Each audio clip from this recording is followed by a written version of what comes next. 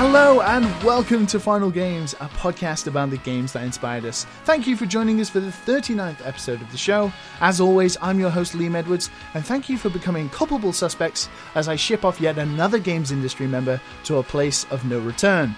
Switching up things a little differently this week, I don't have a guest who actually makes games for you, but a guest who instead helps you purchase them for as cheap as possible, getting you the best deals and helping you save money on this very expensive hobby of ours.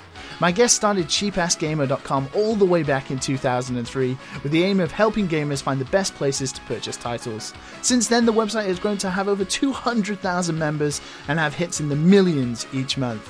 My guest also created a podcast that accompanies the website with two friends. You'll regularly hear his voice on the CADcast as well as a whole host of other podcasts as a guest. He's been saving you money for a long time under the alias of Cheapy D. My guest this week is Cheap Ass Gamer owner, Mr. David Abrams. Hello, David. Hello, thank you for having me, and thank you for that amazing intro. I'm blushing. Thank you so much. It's amazing to have you. We've had quite, as I said before, just before we started, but we've had quite a few requests for you to come on the show. A lot of people have been tweeting at me or emailing me asking, please get Cheapy D on the show. Please get Cheapy D on the show. We did it. We did it. We finally did. Through the power of Twitter, we now are here. I'm glad to. I'm here back in America. I have. Well, now it's funny because you're in Japan now. I was gonna say now I'm on like the right, time zone, but it's now you're ready to go to bed and I'm just waking up. Yeah. So for anyone who doesn't know, David used to live in Japan. You lived in Tokyo for 9 years? For 9 years, and we moved back here in 2014. And I imagine a lot of people are probably thinking, oh, it's probably game related. But actually, you moved to Japan for nothing to do with games. Correct. Well, games gave me the freedom to do it, but I met a Japanese woman in New York City, and we got married, and she got a great job offer to move to Tokyo, and she was pretty unhappy with her job at the time here. And I still had a real job at the time, but I was doing Cheap Ass Gamer on the side, but it was getting to the point where it was making enough money that it seemed like reasonable that I could quit my real job and do that full time. Quote unquote. Yeah, I mean, it was a real job, 9 to 5, but I was getting health insurance, and that was very nice. And there was no real reason to quit that job, but I could do both. But certainly the offer to move to Tokyo and have a lot of the bills paid for us, was too good to pass up. And Cheap Ass Gamer made that happen for me, and video games made that happen. Indirectly, my love of video games helped make that happen for me. Excellent. Just before we start talking about Cheap Ass Gamer, then I'm interested to know, having been out of Japan for like a year now, I think, or 2 years. We were at the end of 2014. It'll be 2 years very soon. So what do you miss most about Japan? The service, basically, and just the general attitude. I mean, it's the first thing I noticed when I moved to Japan. And I don't know, how long have you been there for? 2 years now. Okay, so it's all very fresh in your mind, but this is still fresh in my mind after 9 years. It's even longer than that because it was, I think, the first time I ever visited Japan. Yeah. When we got to just in the airport at Narita Airport, I saw so many employees just running around. They were running, and I thought like there was emergencies happening. But there was no emergency. That's how urgently they needed to get their job done, is that they ran from place to place. And I just, you never see that. You see the opposite of that in America. So I would say I miss that the most. The service is definitely, Japanese service is unlike anything else. You have to experience, and even, I mean, you're in a department store, and like the employees there actively are seeking people out to help, which is you walk into a Best Buy here, they're hiding from you most of the time, and you just never. And waiting here when you go to buy something, there's always a line checking out. There's always a line. There's always 10 cash registers, and only 2 of them are open.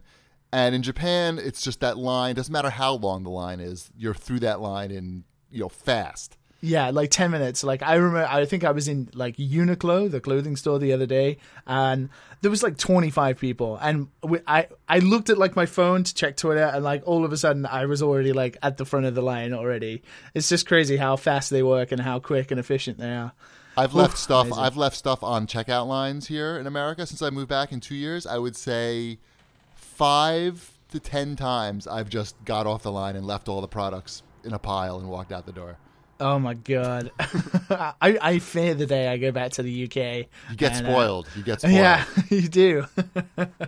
Well, we are here to talk about video games, but I think first, a lot of people who are listening, who obviously either listen to the CADcast or check out cheapassgamer.com, they probably want to sort of know how you sort of got started with Cheap Ass Gamer, because it's very interesting. There aren't many things like it. Obviously, everyone either wants to review games or make videos about games. Is this something you always wanted to do when you started, or was it like you saw a niche and you went with it? It wasn't really either of those things. I've always been a gamer for forever. Since the dawn of video games. Well, your list definitely highlights that you've been a gamer for a long time. We'll talk about putting together that list later, which is like an impossible task. But I've always been a gamer, and it's an expensive hobby, as anybody who's a gamer knows. Yeah. And in, the early 2000s, and the internet was, sort of just coming online and websites were popping up, a good friend of mine showed me this website called bensbargains.net, which was a deals website, an early deals site like Fat Wallet, which have deals on it. It has deals on everything, like toasters, blenders, video games, fax machines, everything. And my friend sent me this website, and I got addicted to checking it every day because some of the deals were ridiculous. You could buy a fax machine for like $5. They would give you there would be rebates involved, and you had to go through a little bit of trickery sometimes, but you could get these things that you didn't really need for $5. And once in a while, they had a video game. And I didn't really care about the fax machines, although I did buy a $5 fax machine. I was really just mostly interested in the video games, and the site just didn't have enough video games for me. This guy had a lot. Ben was busy. He had a lot of stuff to cover, and he couldn't just do video games. Yeah. So I found myself going to the retailer websites and just searching the websites for the deals, because I realized there must be deals out there, because there's deals for all this stuff. There must be more deals that he's just missing. So I just started looking for the deals, and sure enough, they were there. And then I decided, well, I got to put them somewhere. And I've always been into computers and into tech. My dad has always been an early adopter of technology, and when home computers first came out, he bought them. As soon as they became cheap enough, they had like the clones. Yeah. He couldn't buy the real IBM PCs because they were too expensive. But as soon as those South Korean clones came out, he was all over it, and we had the leading edge, and, I was into it. So I wanted to try to make a website, and, you could do it because of Google. You could just type stuff into a search engine if you didn't know how to do something, and you could find it. And anytime there was an error message, you just type that in, and you could fake it. You didn't really need to know that much. And so I started Cheap Ass Gamer, and it turns out that there are a lot of people like me who love video games and didn't have a lot of money. And the site basically, I posted on GameFAQs a lot. I was a GameFAQs reader, and I started posting on GameFAQs more and more with Cheap Ass Gamer in my signature. I didn't spam the site because you'll just get banned if you do that.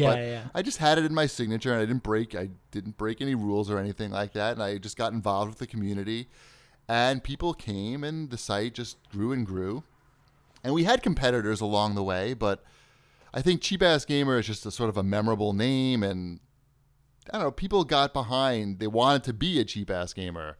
The community was, it's all about the community, and the community was great, and it just, it's still a thing today. 13 years later. That's what I was gonna ask, because when you must have started in 2003 with the internet being kind of the early stages of what it is now. Nobody obviously knew. It was functional and working. How did you go around getting all the deals? Did you go around to like the Best Buys and all the GameStops, and like were you picking up leaflets and asking for the deals and stuff? But how did you get the information? Because I imagine it's a lot easier to do now, but obviously there's more competitors.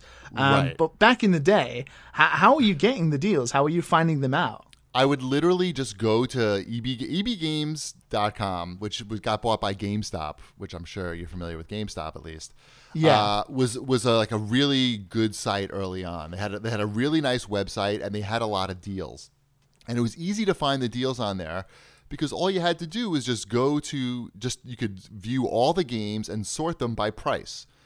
And if you just knew like what a game should normally cost, if you knew that much about video games, you could manually figure out which games were good deals or not, and which games were, and if you knew which games were worth playing or not, that was also very helpful, which I did because all I basically did was, in my spare time, was read video game websites and play video games. And I was, when I was working my real job, I used to, anytime I had to go to the bathroom for an extended stay, I would print out all like the latest GameSpot reviews or IGN, whichever one was more printer friendly. I would print out a lot, and I told the story on the CADcast, but my friend and coworker who sat in front of me, who sat right by the printer, she could hear like a lot of pages getting run off, and she would know I was going to the bathroom, and she would just yell out things. It was pretty embarrassing. But anyway,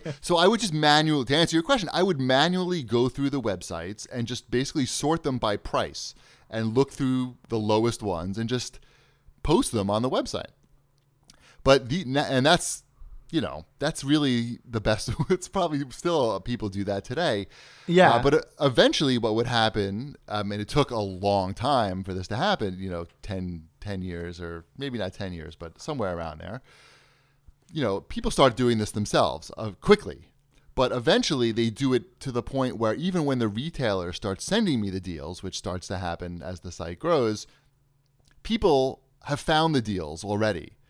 So I get an email from the retailer telling me about upcoming deals. I go to post it, and it's already there because somebody just manually looking through a retailer's website has found the deal. Has found them already. Before the guy decided to write it for me. But also I would go through stores as well. I would walk through retailer stores. But almost, the deals would usually match what was online. So it was pretty efficient to just search the online stores. Yeah.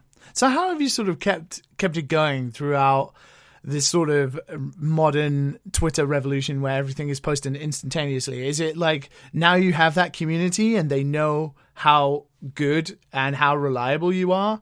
Or does it still surprise you that so many people come to your website to find out things that are spammed on Twitter or whatnot?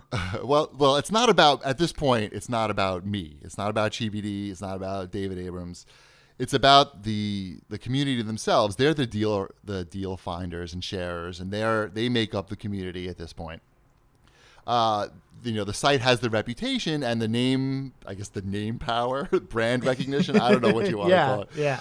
But it's easy to remember, and we've been around for a long time. But you're right. There have been advances in how people use the internet. Things are more mobile these days.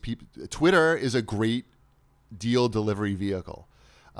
We have a Twitter account at Video Game Deals, which has, I think, close to 140,000 followers. It's great because people get it in an instant. A lot of these things are very time sensitive. They sell out, and people are on their phones all the time, and they check Twitter all day long. So I'm lucky that I have a guy who runs the Twitter account for me named Jared Thorban. Yeah. And he does an amazing job. He barely sleeps and just basically lives, eats, breathes video game deals. Video game deals. Doesn't get time to play any of the games he purchases to set deals. But he's totally all over it. So these days, most of my time is spent doing the podcast. Because there's not that much for me to add. And I have super programmer John who does the technical stuff on the website because I can't just Google that shit anymore. And, so I spend most of my time doing the podcast, which doesn't take that much time because I've been doing it for so long. I've got it very streamlined. Yeah, down to a T kind of thing. Yeah, I'm very efficient. So was the podcast sort of, because obviously the podcast has become immensely popular, is the podcast sort of your outlet? Like, did you always want to review games and talk about them in a way that wasn't based around prices? Was the podcast the sort of outlet for that? I used to, my parents are cleaning out the attic now. Now that I have a house and I have space, they've decided it's a good time to bring me all my old video games and all my old junk. And one of the things that they brought were like a lot of cassette tapes. And I remember making old radio shows with my friends in my house into a cassette player. And I've listened to some of them, and they're pretty horrible. I don't know that I could actually ever play them for anybody without getting people's signatures and permission, especially. But clearly, I was interested in this from a young age, and it's pretty easy to do now. Anybody can do it these days, and clearly back then anybody could do it too, as long as you had a tape recorder. Yeah. But I do love talking about video games, and I'm very lucky to have found a woman who can at least put up with listening to me talk about video games, and also likes to talk about them to some extent, maybe to not the same extent that I do, but the has a passing interest in getting involved with the subject. Yeah, she can handle it. She likes the business side, to talk about the business side of it, which I do as well. But yes, the CADcast is a great outlet for that, and I've made two good friends through the CADcast, which is a great thing as well. Excellent. Well, just before we start getting into your list then, which is quite an eclectic and wonderful list that goes as far back as gaming has been, I want to know, when I was thinking of questions for you, I was thinking about sort of like deals and stuff. And I always wondered, has there ever been such a good deal that's been cemented in your mind as like, that is the best deal I've ever seen, that it will never be beaten? Has it been like a deal where you're like, that is incredible? How is that happening? You can never say that something can't be beaten, because it depends what you the sky's the limit, really. You can get stuff for free. It happens that the one that always sticks out of my mind when I'm asked this question is that when Circuit City existed, which was a big box retailer in America that went out of business shortly after subpoenaing me over a legal matter unrelated, that they went out of business, which is a pretty well-known story. But they would clearance out games for a penny, and then they had free shipping, so they would send you stuff for a penny. For a penny. Which is, and they would cover the shipping. And I remember it was Star Wars.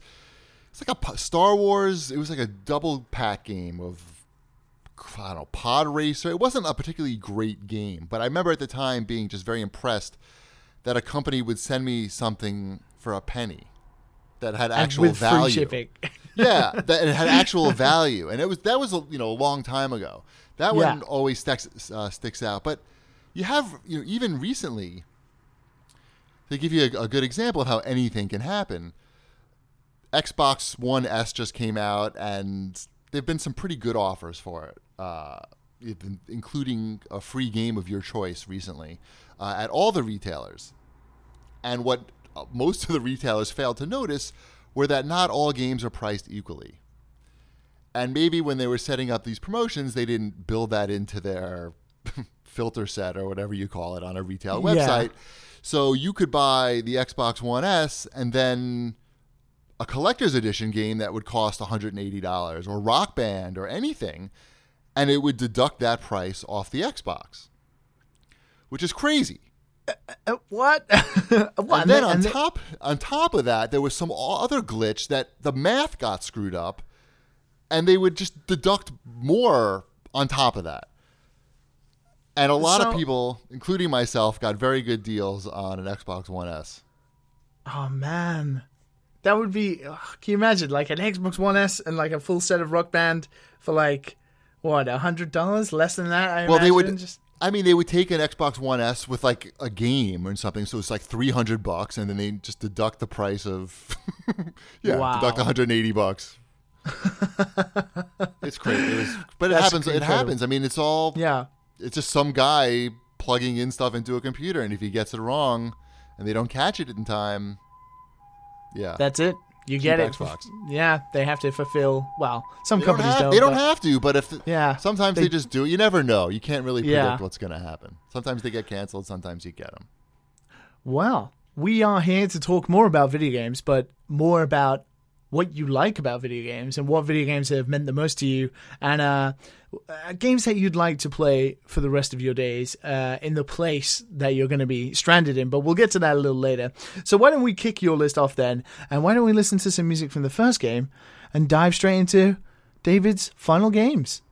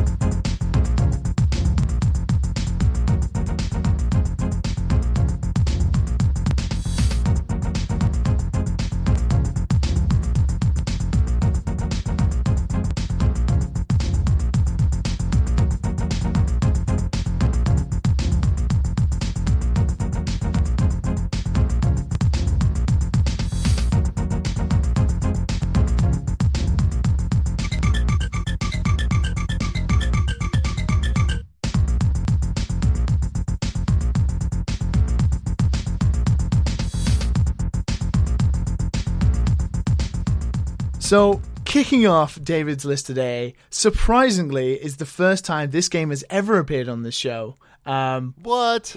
I know, quite incredibly. When you sent me the list, I was like, oh my god, yeah, that has never appeared on the show before. Oh my gosh, this guy is so old. There are a lot of games on here that are pre-90s, which is quite incredible. This game was developed by Taito, released in Japan by Taito, in North America and Europe was released by Midway. Released originally all the way back in June of 1978, designed by Tomohiro Nishikaido. It's just the single-player fixed shooter that revolutionized video gaming. Space Invaders. David, please tell me why the first game you're taking with you is Space Invaders. I mean, this is the game that got me hooked on video games. I don't know where I would plug this in. I'm assuming there's power on this island. I try not to think about those things. Don't worry about the. I didn't worry about the details, but whenever I think about the video games that have moved me in a way, you have to start with Space Invaders. When like I said, my dad was always into technology and was always an early adopter of technology. So I think even when he came across this beast in the flesh for the first time, he must have been pretty amazed by it too. So you got to imagine. So you said 1978, right? I was 5. Space Invaders. I think what really sticks out for me is the sound. The game had I guess it had a subwoofer or it had a big speaker in it somewhere. And maybe as a 5-year-old, when you're pretty low to the machine, I guess that would be kind of close to you. And just like booming into your chest. Boom, boom, boom. And I remember, have you played Space Invaders, the arcade game? Yes, I have, yeah. Okay. I have to ask that because how old are you, by the way? I'm 26, You're but 26. Okay, I've tried my best over the years to play as many of the sort of old arcade classics as I can, generally out of interest of where the sort of hobby began, kind of thing. Sure. I mean, what really stuck out for me was the sound and how it would speed up as the game got along. And that would really just increase the stress level of a game that, visually was very simple. Even the gameplay, certainly by any video game that's out today, even a mobile game, the gameplay is very simple. Yeah. But something about that sound and the way that it went through your chest, I guess, especially if you were a kid, just physically, is sort of unforgettable. So what was like? Did you go and play it in arcades when it was out, or was this like when you proper got into it? Was like the Atari 2600 version or like the home system versions? No. Arcades, definitely arcades, and arcades at the time. This is very. I guess Space Invaders could survive for several years in arcades as they were kicking off in the early '80s. So it's not like they came out in '78 and it's gone by '79. There probably weren't that many games at the time. So Space Invaders stuck around for a while, and you would see it all over the place. So you could see it maybe in a hotel. At the time, hotels would have game rooms, and my family, we would go on little trips around the country, road trips. Stay at different hotels. We would go out for dinner sometimes, and restaurants would sometimes have a game or two.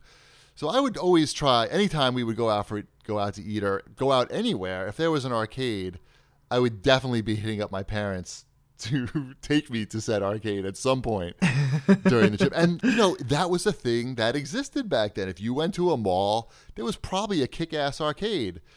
And good chance there was probably Space Invaders in that arcade. I remember in Penn Station is the big railroad station in New York City, which a lot of commuter rails come into. So it's a hugely trafficked train station. Back in the 80s, they had amazing arcades that, they were grimy in a way that like the people who would, talk to you while you were playing games and try to sell you stolen watches might make you feel uncomfortable and unsafe, but they were high tech in a way that they would mount Space Invaders to the ceiling upside down just to have it, just so you could look at it. And that's an image. It was called Time Out, I think. I got to try to find pictures of that arcade. But those things just don't exist anymore. But those memories, I'll never forget the guy who tried to sell me the watch while I was playing Time Killers in Penn Station for $50 and assuring me that everything was cool because it was bought on stolen credit cards and showing me the receipt. Somehow that was supposed to make me feel better, but they did have Space Invaders hanging upside down in that arcade. And it's an amazing. Just the cabinet is amazing. Just to even look at it. Did you get good at Space Invaders? Was this sort of something you poured quarters and quarters into? Did you get quite good? I think I did not get quite good at it. I mean, I could hit the UFO certainly and last for a little bit. And I bet if I went through my bedroom, my original bedroom in my parents' house, I could probably find like a How to Beat Space Invaders book in there somewhere, or at least a book with a chapter on Space Invaders. But no, I don't think that I got obsessed. I never got obsessed with it to the point where I had to be the best at it, or I needed. I don't think I knew it even came. I think I knew that nothing fancy came, even if you got really good at it, and just appreciated. You just got more points, didn't you? There was like a mystery ship that you got like 300 points for or something, and then it would start over. Yeah, essentially. Well, the memory those games had back then just the so stress, low. I mean, it could impart stress to you. A video game that was made in 1978, which was like sort of competing with Pong at the time, which, I guess that could also give you a little bit of stress and emotion too. But I guess I had to choose Space Invaders over Pong. So obviously you're going to be trapped, stranded. Trapped sounds a bit more dangerous. Stranded to enjoy Space Invaders on the place we're going to talk about in a little bit. Is there like a specific version? I don't know too much about the different versions of Space Invaders. I don't think it's like Pac-Man or some of those other arcade games that have millions of different versions now. But I believe like the original arcade cabinet was like a Taito 8080. Is that the like version you're going to be wanting to take, like that original arcade cabinet? Yeah, I don't think there's any. I don't know that there's any improvement made to that game. I just saw it recently. There was a museum exhibit around here, and they had a lot of old arcade games, and it looked just like an old school Taito special. I don't know. I would just go with that. As long as the subwoofer is working, that's very important. Okay. You got to have sound. The sound is crucial to the experience. Well, we'll make sure for this hypothetical show that you have the most pristine and perfect version that you possibly can have with the best subwoofer. Yeah, not dried out. Not dried out. No, absolutely. Well, I think we're going to move on to your next game as well now, which is a game I don't know too much about. It's also a sport that, being a British person, I also don't have too much of a sort of connection to. So why don't we listen to some music from this next game, and let's dive straight into it.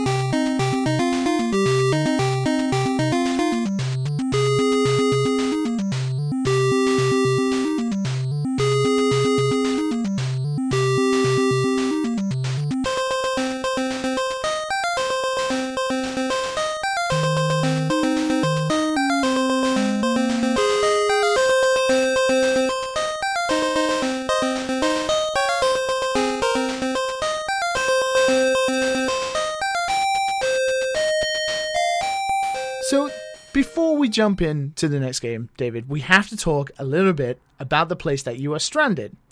So, for the purpose of the show, obviously we're sending you away with these 8 games to play them for the rest of your life, but we allow you the comfort of being able to choose a place from video games to be where you're going to be stranded. Obviously, there are not going to be any human NPCs or whatnot, so you're going to be on your own. Is there like a place that comes to your mind about what kind of like a beautiful level or scenery from any video game you've played that you wouldn't mind being trapped in playing some Space Invaders? Holy moly. Now that's a question. So I'm the only living thing in this environment? Well, so generally the rule is that anything that can sort of hurt you from video games. So if you're thinking like, if you take Monster Hunter, for example, where it's basically islands full of monsters, you probably want to avoid that. Anything that's maybe has like intelligent sentience that could help you escape is not there. So nothing can hurt me, but nothing's going to be my friend either. Well, yes. So I'm still all by myself. Yeah, essentially. Just treat it as by yourself. Makes it a bit sad, doesn't it, though? That's why these eight games are there to comfort you, my friend. Wow. So, like, do you choose some sort of fantasy Dungeons and Dragons type environment or some cartoony Mario? So for example, we've had some places such as Outset Island from the Wind Waker. We've had the Island of the Witness. We've had Space from No Man's Sky, which is kind of cheating. What else have we had? We've had so many. We even had the ship from Alien Isolation, which is by far my least favorite. Wow. I'm very sneaky, so I feel like this is an opportunity for me to sneak in like some game reference of a game that didn't make my list, my top 8 list. Well, this is your time to sort of maybe make something an appearance if you have something to say about it. Otherwise, these are the 8 games strictly that you will be taking with you.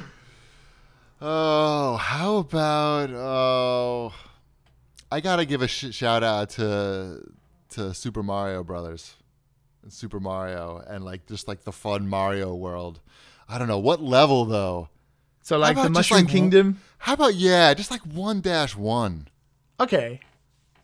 Obviously, that's a lot of comfort right there for me. I spent a lot of time on my bedroom floor playing that game, just sitting on my ass, not even in a chair, just leaning against my bed. I think that's such a good choice that I would happily install a switch that allows you to turn on the music on and off of the level as well. You can't be depressed there, right? No, well, That's up to you. Depends how crippling loneliness, how you can deal with that. But if you have like a little switch that toggles on the music, so you're not driven insane by the level music playing over and over again, but you can still listen to that excellent Mario theme whenever you choose. And I can jump and grab the flag at the end. The flag. You can, but once you walk into the castle, that's it. Inside the castle is your home. That's where all your games, all these 8 games are stored. All right, that's fine. Okay, so 1-1 from Super Mario. That's where we're shipping you off after this podcast. Then perfect. So the next game that you're going to be playing, you tried to cheat here as well. Totally. By you try to get 3 games. I'm really trying to cheat. I'm trying to get more than 3 games in there. You don't even know how badly I'm trying to cheat right now. But all will be revealed. Well, the series that you're trying to take, more specifically, surprisingly, and this sort of shocked me when I read it, was developed by Bethesda. One of their first games, actually. Yes, and published by Bethesda Softworks and THQ for the Nintendo Entertainment System. It was on Amiga and Atari and DOS systems as well. It released all the way back in 1988 with the first game. It's Wayne Gretzky's Hockey.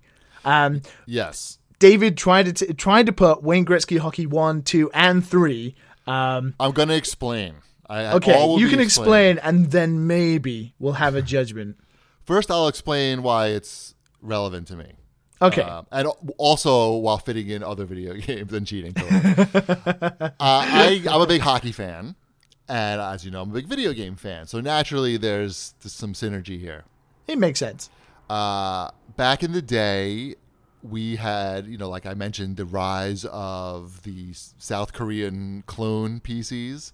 So my dad bought us a PC. A friend of mine, whose father was a successful attorney, actually had the real deal IBM PC. So I used to go to his house, and we could play Wayne Gretzky Hockey on the PC, and it would run perfectly because he had a real nice computer. Now, you mentioned the NES version. We can't really lump the NES version in with all this. I'm throwing that one off to the side because people are gonna look that up on YouTube and think I'm a crazy person, or people who have played it are gonna think I'm a crazy person. Because why is that? Is it just a bad port? It's just a bad port, and it doesn't really get it. This was a simulation hockey game. So this was really, I think, at the time I used to like simulation sports games. Even played some baseball ones, micro league baseball, but I don't really care about baseball. I care about hockey. So this was like the first real deal hockey sim, but you could also play it. It had overhead graphics. I don't know if you took a peek at the graphics, Liam. But I had a little bit of a peek. It's not impressive. It's pretty primitive for the time. Very primitive, but all the correct number of players are represented. The players actually play their positions. The players are rated. They use real players. The players are rated in many different categories. So you could have a very realistic arcade game, simulation game of hockey that you could also play yourself. With a keyboard. I think the keyboard was the preferred method at the time. The joystick was very difficult to manage. Yeah. But this thinking in 1988, this was like a pretty big deal if you're a sports fan, especially a hockey fan.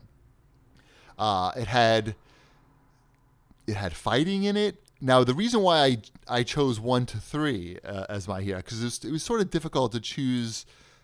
I can't really remember the differences between all 3 of them because I played a lot of them. Well, they came in very quick succession after each other. So it was like 1998 for the first one, then it was 1990 for the second, and 1991 for the third. So they were all pretty close together. Right. It's all a blur. But what I do remember is spending a lot of time at my friend's house, and I think mostly at my friend's house because he had a much nicer setup than I did. He had like big computer desk and like a couch down there. So we could literally play Wayne Gretzky Hockey for hours and hours at a clip, and nobody would bother us. And eventually, as I guess people were buying this game, and this is early Bethesda, so they didn't have a lot going on at the time. They even came out with a hockey league simulator, so you could really go all in.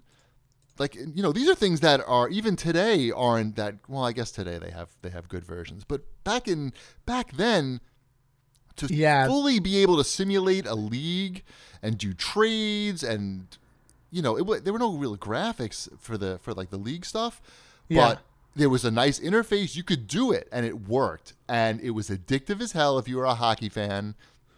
And yeah, I mean, I spent I could have learned, you know, foreign languages if I didn't just play this game. That's how many hours were sunk into it. So, obviously, from then, the sort of NHL series span off. I remember, the only hockey game I think I've ever played was like an NHL game on like the Mega Drive, which is the Genesis, your side of the water. Mm-hmm. And I remember that had fighting in it as well. And it was incredibly fun to just beat the crap into people. I had no understanding of the rules of hockey and stuff. But how do you still play like the NHL games?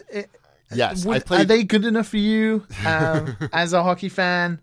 Like as a soccer fan, FIFA is pretty good for me. So is this more a nostalgia pick than actual like a game mechanic, picking like the latest hockey masterpiece from EA or something? Not necessarily. It's not necessarily a nostalgia pick, because I did think about that.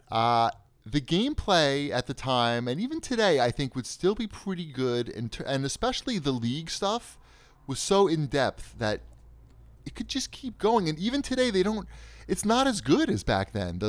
I've played all the NHL games, basically, and it was hard to choose. I could have went that way and chose one of them. But I really feel, you know, like those games might get old, and I think that there might be more longevity to Wayne Gretzky Hockey 3 plus the Hockey League Simulator than, let's say, like an NHL 17, which I do play, and I do. Well, I didn't own it. I'm renting it on EA Access. Those games are great, and in college, I spent a crazy amount of time playing, you know, NHL 94 or any of those games. Yeah, I think 95 was the one I played on Mega Drive on the Genesis. That was like, I remember, I think my cousin had it, and I just remember it was because I was into sports, but obviously didn't know too much about hockey being a 5-year-old.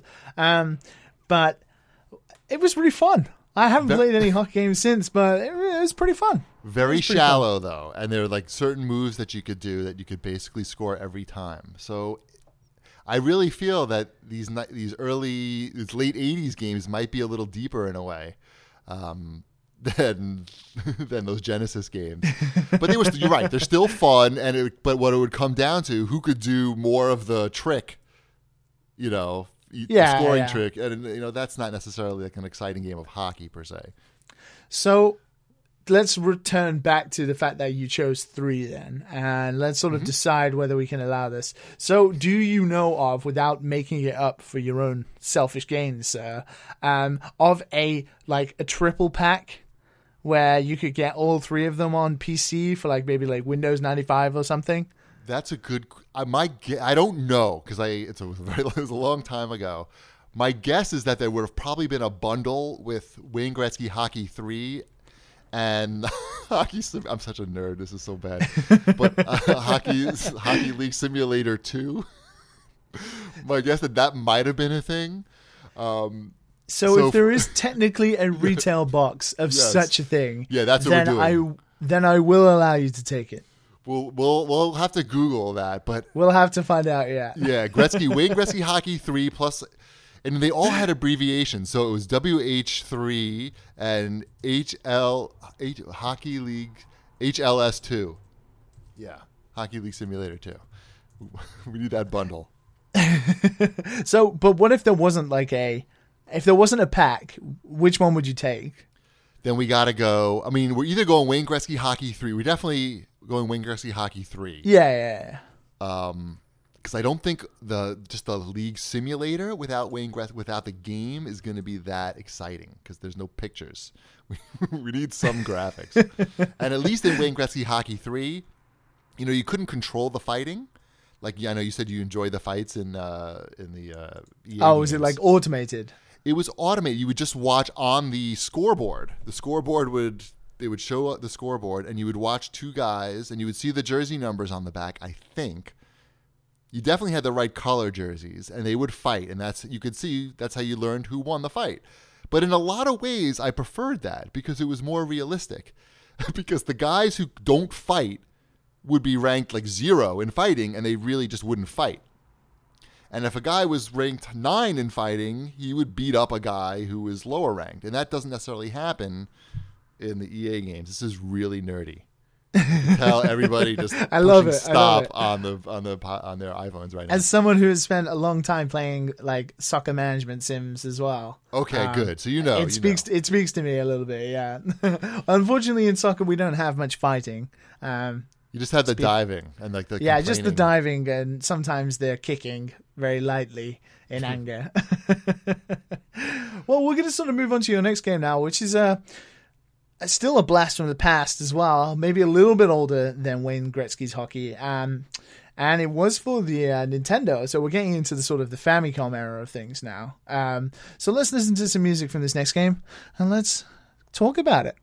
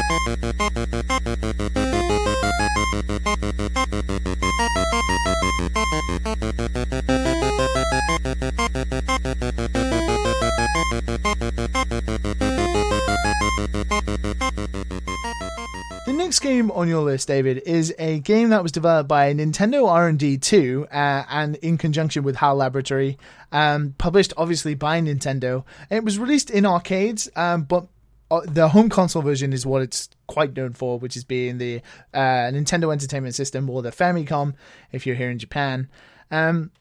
It released all the way back in 1985 in Japan, and then a year later in 1986 in America. But it's since been released on the Virtual Console for the Wii and the 3DS and the Wii U as well. It's a futuristic driving video game called Mack Rider. David. I call it Mach Rider. I don't know if that's because I'm from Long Island. Maybe. But in my mind, it's always Mach Rider. Well, the Japanese katakana is Maha Rider. So I don't know what the hell they're talking about. Exactly. But I would think if it was Mac, it'd be like a jet plane, like Mac 3, Mac 2. Exactly. But when you're from New York, that's how it sounds. But this, I mean, I'm a big fan of racing games. But I remember this game being very significant at the time because, one, it had a good sense of speed, which... this is, what'd you say, 86? 86, yeah, 86. This is before Mario, before just crazy. This is an early, was this like a launch game? I don't know, but it had a good sense of speed. You could shoot things on a motorcycle. Yeah. Which was pretty great when you're a kid. It's a great combination at the time. And I remember you could make your own tracks. Which had a track editor built into it, and it was very easy to do it. It wasn't convoluted in any way, and so even if you got bored with what the game came with, you sort of could do your own thing and at least amuse yourself, even just making the track. If you get bored of just driving around, you could just be a designer if you want. You could just was it like? Because I've never played this game, surprisingly. I know there was a track editor in Excitebike, which was extremely primitive. Was it similar to that? How did you sort of design the tracks? It was pretty easy. I believe, I'm doing this from memory. Unfortunately, I didn't do any research, but I believe it showed you an overhead view, and it was basically just like a line. It had different tiles with lines in different directions, but basically you were drawing a line which represented an overview of the track. And the tiles, you could manipulate, you could move the tiles around and choose different tiles, which I think is different than Excitebike, but I'm not 100% sure on that. Yeah, so I got it wrong before. I'm thinking, so 86, so Mario was 83, which was like the NES. So this is a good 3-4 years into the Famicom like life. How were the graphics? Because they must have sort of been pumping out some pretty good graphics that late on. I think there was a Famicom data recorder system for it as well, that you could record all these tracks. So there must have been some pretty good development into this game. There was. What really, I mentioned the sense of speed, which was really nice, and it was very fluid and the control was great, but the audio was really the music, the sound. I mean, I'll never forget the you'll just never forget that.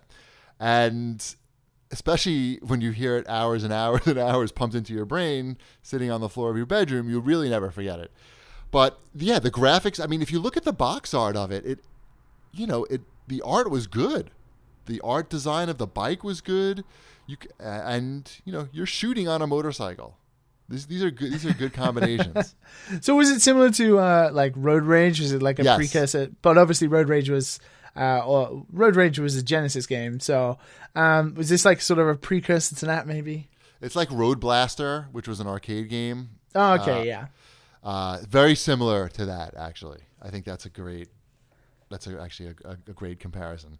But this was an arcade quality game in your house that was exclusive. I guess you said it came out in arcades? Yeah, so there was an arcade version, and then obviously a home console version on the Nintendo Entertainment System. I imagine the arcade version was probably strictly to Japan, maybe, if you don't know about it? It was built in with one of these other ones. Yeah, it wasn't a dedicated one. It was like you could choose from a few different games. I remember. So yeah, it didn't really add anything. It was the same. It was just basically the home version. I'm pretty sure. But it was cutting edge at the time. Well, it's weird because I going back, Nintendo is sort of my sort of area of expertise usually, but I don't know too much about this game. The only stuff I really know about it is the stuff that's sort of carried on in the legacy of Nintendo. Like it features in like Smash Brothers, is like there's references to it with like stickers, and in Mario Kart Wii there's also the Mac bike, which is like a red bike that looks exactly like the one that's used in the game. So I might have to download the 3DS version and give it a go. I will admit that I chose this one for nostalgic reasons. I cannot guarantee that it's going to hold up to today's playing, but I will guarantee that the song will. And okay. I would also recommend for your listeners that they check out. There's a really good remix of that song.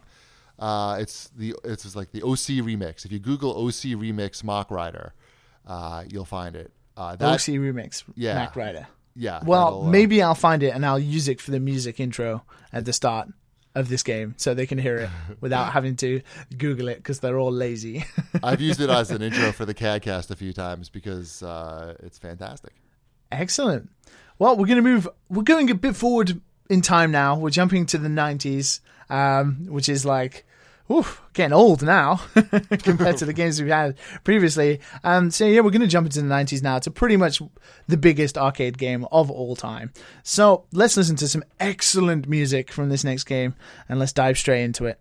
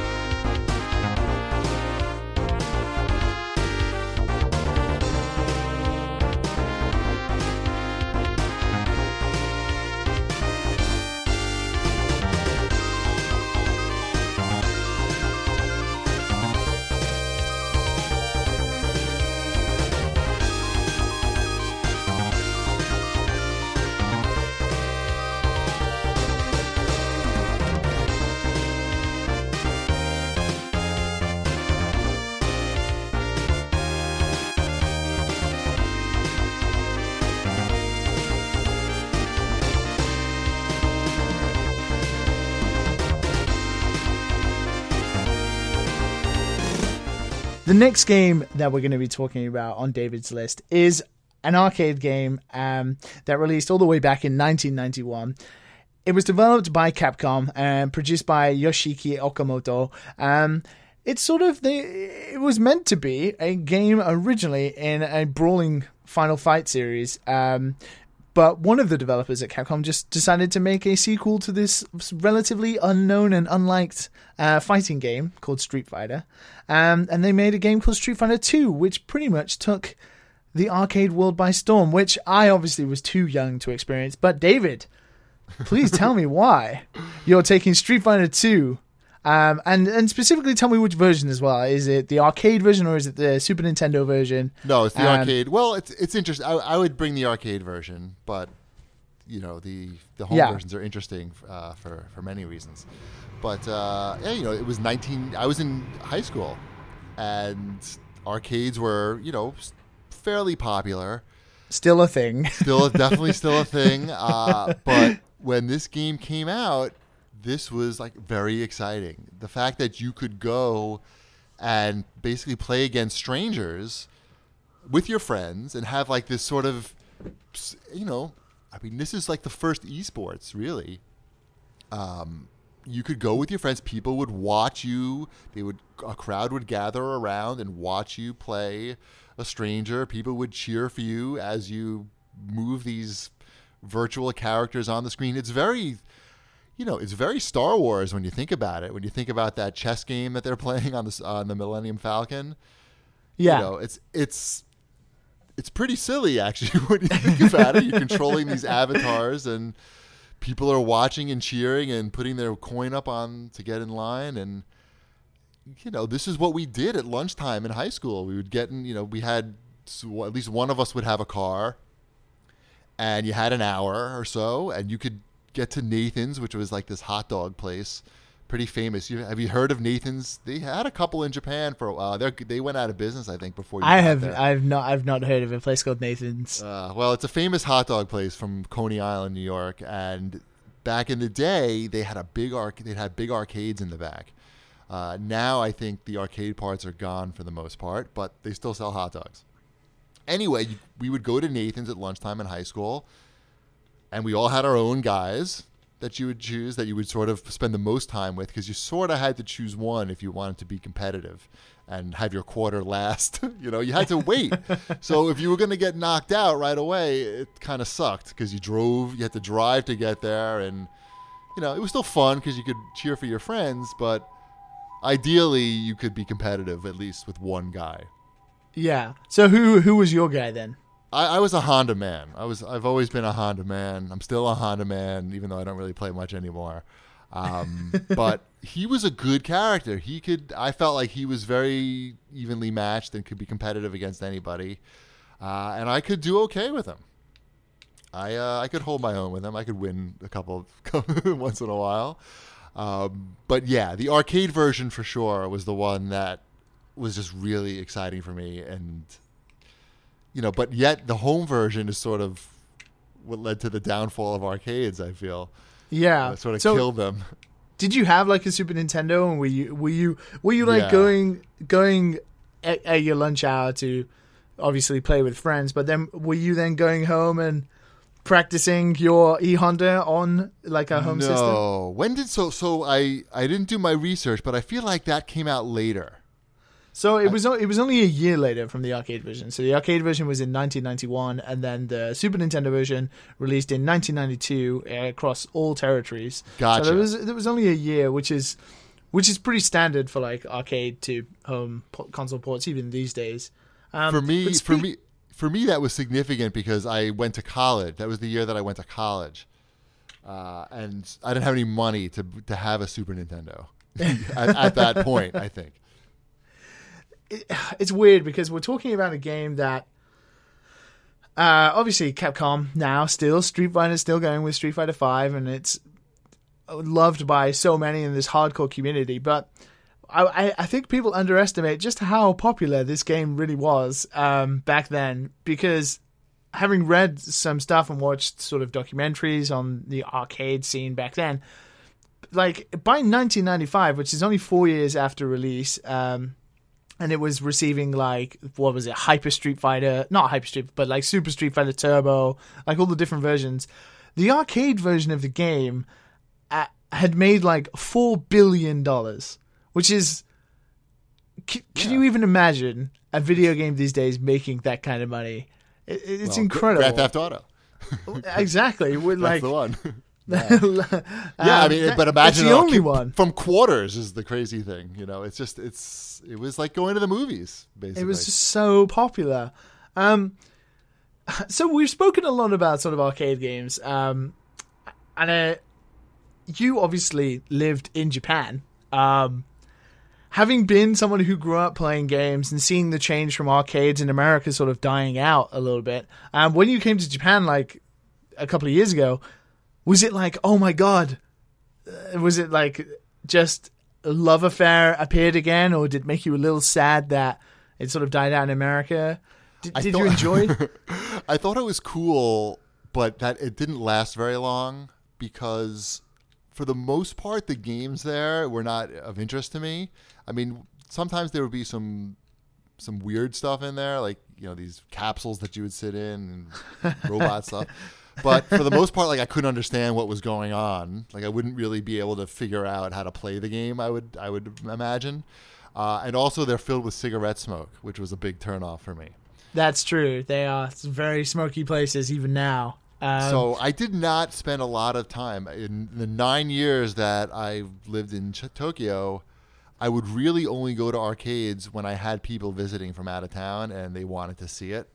I would not really. That would not be a place that I would go. I like my memories of American arcades, although I have chosen a lot of Japanese games on this list. Japanese games, but in an American setting. I think so. Yeah, the cigarette smoke was a turnoff, and they're kind of gross for the most part.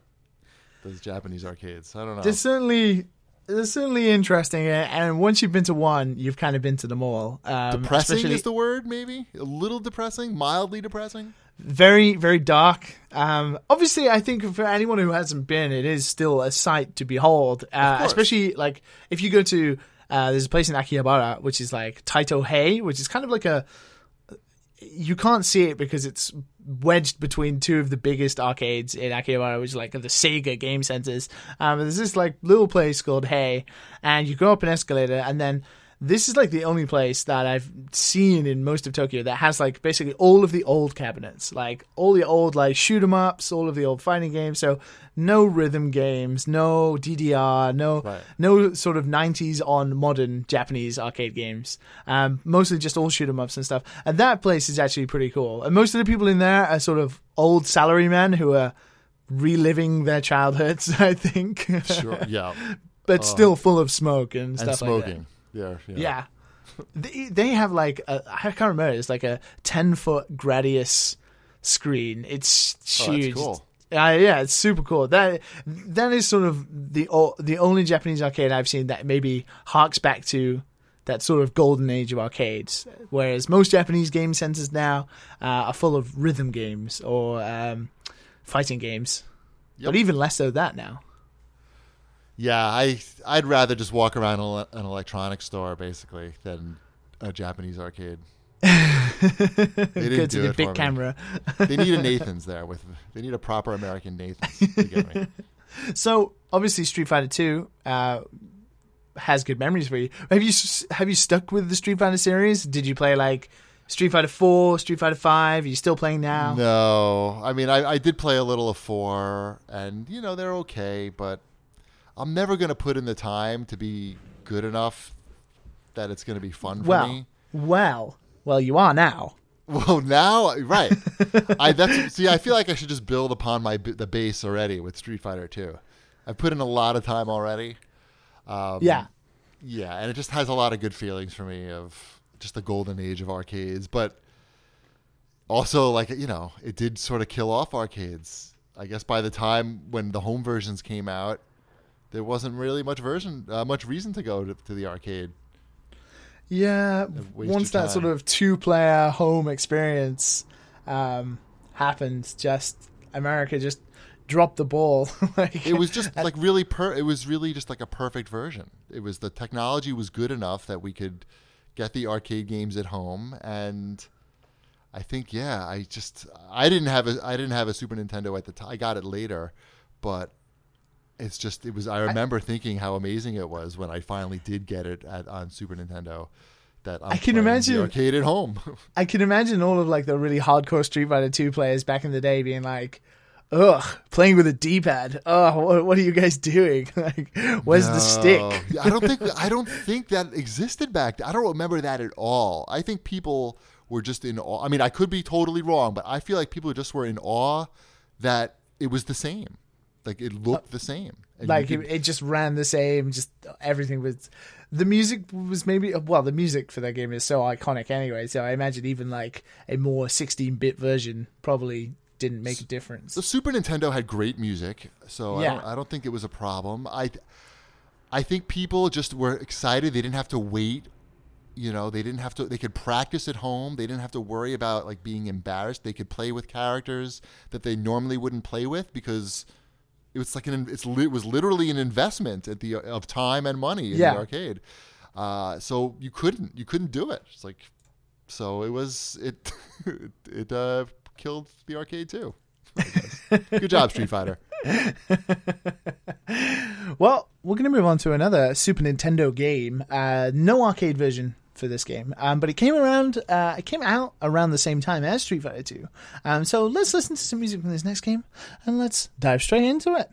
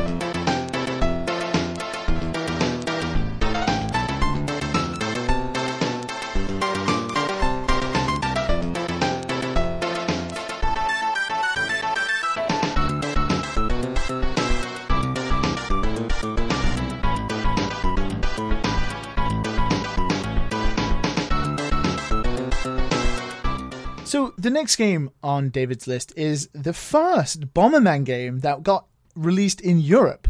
So this was the first time any of us in European shores actually ever saw Bomberman. But this game is developed by good old Hudson Soft, directed by Miko Uehama, for the Super Nintendo. It released all the way back in 1993. It's Super Bomberman. David, why is the next game you're taking with you Super Bomberman? Okay, so Super Bomberman to me is the definitive Bomberman version. Not that I'm the be all end all of Bomberman. I'm not the Bomberman expert. I'm not the Bomberman expert by a long shot. I haven't played every iteration of Bomberman. But for me at the time, and I probably didn't get it in '93 because I clearly remember purchasing Super Bomberman at Macy's of all places, which is a department store in America that most people, I'm sure they don't sell video games anymore. And I'm sure even back then, most people didn't think that they sold video games. But for some reason, I think what the reason was, when you bought Super Bomberman, it came with the multi-tap, which is the 4-player adapter. Yeah, yeah. So it was sort of like a it was like a bigger box, and maybe that's why Macy's had it, because it was, I don't know, maybe I think they did have a small selection of video games at the time, but for whatever reason, they had Super Bomberman, and it was on clearance or it was on sale, and I somehow I guess I was able to buy, because that was an expensive pickup, because it came with the multi-tap, I feel, but I got it for cheap, and I brought it back to college with me, and it was a huge hit. Have you played Super Bomberman? Are you familiar with Super Bomberman? Yes. Yeah, I own a copy. I own a Japanese copy and a European copy. Okay, great. So the great thing about Super Bomberman is that you could play 5 players. So you had the 4 players with a multi-tap, and then you could plug in just a standard controller by itself, which is great if you live in a fraternity like I did in college, where you have people who love to play video games and are just constantly coming in and out of your room. So we, at any given time, I could have a 5-player Super Bomberman game going, which was it's a pretty great perk, I think, to have over several years of one's life. Yeah. But the great thing about Super Bomberman is that it was simple enough to explain to somebody who wasn't a big gamer that they could see you playing it, and they see people screaming and just carrying on and having a great time, and get them interested in it. And you could explain it to them, and they could come in and feel comfortable, at least sort of knowing what they were doing. I mean, they would probably get their ass kicked, but they could get in on the action, and it would be fun, and they would come back. And I got a lot of people hooked on Super Bomberman, I feel, over maybe like the 2 years that I had it in college. So was this just playing like battle mode over and over again? Yes, never ending. And it got to the point, it was bad. I mean, it was really bad. Because I had in college, you don't really have luxurious accommodations. And I remember I was living in a fraternity, but we didn't have a house. We had a floor on our dorm. So we lived in the college, in like one of the dorms on campus, and they gave us like one floor. So I had a single room, and it was tiny. It was a tiny room. So you had to fit 5 people in there. It was pretty tough. But it was worth it. It was because you'd have like 4 people sitting on the bed and maybe like 1 person on the floor. And then people would come and watch too, because it was exciting. And inevitably, there might have been a bong or 2 in there, and bongs would get spilled. And it was a bad scene. But what would happen was people got so addicted to Super Bomberman is that I would go out to class and I would come back. And, when you live in a fraternity, you don't necessarily lock your door. You just... Because people just come in and out as they people as come they in want. and go, and you'd come back from like a morning class and you'd be tired, or I'd come back from like at the end of a long day, and the room would just be filled with people. It's a tiny ass room. People playing Bomberman, people watching, waiting to get on to Bomberman, and I would be like so pissed. So then I started locking my door because it was ridiculous. And of course, like they would knock the bong over too while I was gone. As just like an extra bonus. I mean, it was bad. I had, and people would like pass out. I had people who would get really drunk. They would piss in my bed, like passing out, waiting to play Bomberman. It was, I'm still friends with that guy, by the way. And I just visited him. He has a family. He's a lovely guy. He doesn't do that anymore. But it was bad. So I would lock my door when I would go out, and I remember I came back one day and everybody was in my room. The door was wide open. And I was like, "What the fuck? Didn't I lock the door?" And one of the fraternity brothers was the campus locksmith. He had the keys. Oh my god! And he loved Super Bomberman, and he had the keys to basically every room on campus. And he broke let the in. people in to play Bomberman. And it's like, it was unstoppable. And like, what are you gonna do? I'm gonna report the guy? Like, he's my good friend. So I just realized there was nothing I could do, and I really brought it upon myself by introducing this. So anyway, I would have to bring that with me just because it was really fun. And maybe if while I'm on this deserted island, if I go insane from just being alone, maybe I could hallucinate that I have people playing with me. You can hallucinate having people pissing on your like hammock on the beach. At least it's sand, and you can just... Yeah, that's true. You can sort of just pat it over. Did this continue with like Super Bomberman 2? Was it? No. It was just Super Bomberman because I graduated in '95, and that was certainly good enough to hold us over. I don't know when the last one came out, and I feel like after I graduated college, I wasn't playing much Super Nintendo again. I feel like that was the end of Super Nintendo for me. Just sort of taking a break from games, like we all sort of have a period where like, okay, maybe you should focus on some other things for a while. I forget exactly what happened to my Super Nintendo. I feel like I lent it to somebody and then it got stolen. It was like one of those sad... The guy stole it to play Super Bomberman. Yeah, I think it's the same guy who pissed in my bed. I'm not even joking. I think I lent it to him, and his house, something got broken into, and yeah, not you only should go around to his house now and be like, "Hey, we should play some Super Bomberman," and just get really drunk and piss in his bed. And I literally stayed in his house like 2 months ago. I did not piss in anything but his toilet. That's what you say. He did not have Super Bomberman, but that would be good. I should try to pick that up. We could have a good time. Well, we're going to sort of jump now. Now we're coming to the more modern side of your list, sort of ending on the more modern games. This is a juxtaposition, I think, to all of the games we've had so far. The games we've had have been quick, snappy, arcade games that are, endless replayability. But now we're sort of going to talk about more of a story-driven game. So I'm very interested to hear why you've chosen this game. So why don't we listen to some music from this next game, and let's dive straight into it.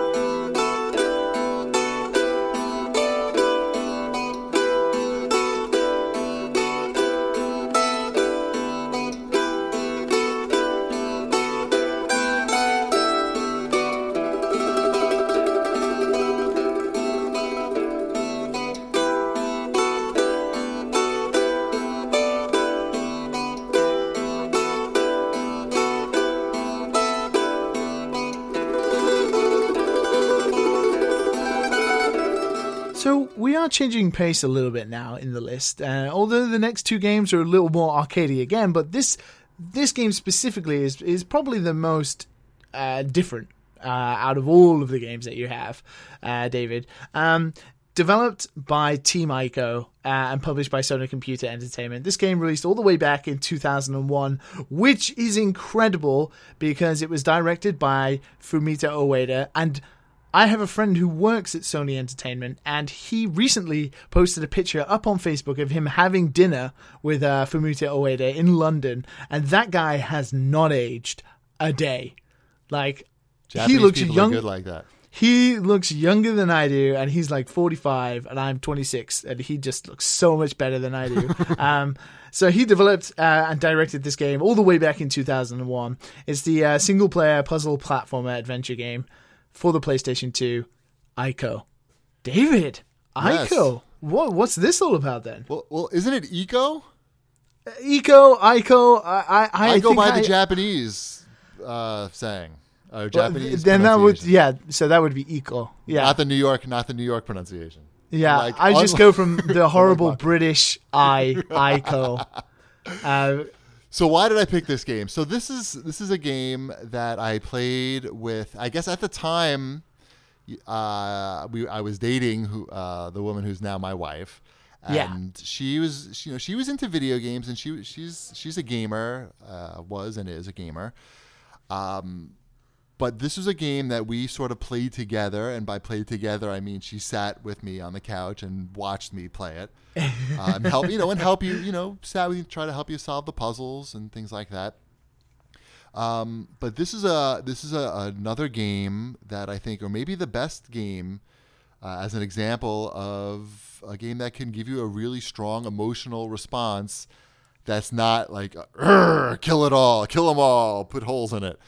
And I just remember playing through this game with my wife, the woman who's now my wife, and just like really having an emotional response to getting to the end of the game. And I don't want to say that I was crying at the end of the game, but there might have been like a wet eye area, perhaps. Yeah, might have been moist in that zone. Yeah, Fumito Ueda likes to do that. For anyone who has played either Ico or Shadow of the Colossus, by the end you start feeling emotions. That's for sure. Which is not. I mean, and at the time, I don't know that I've had a lot of responses like that to video games. I mean, you can have excitement. Sure, that's something that is pretty easy to have to feel playing a game, but to feel sad.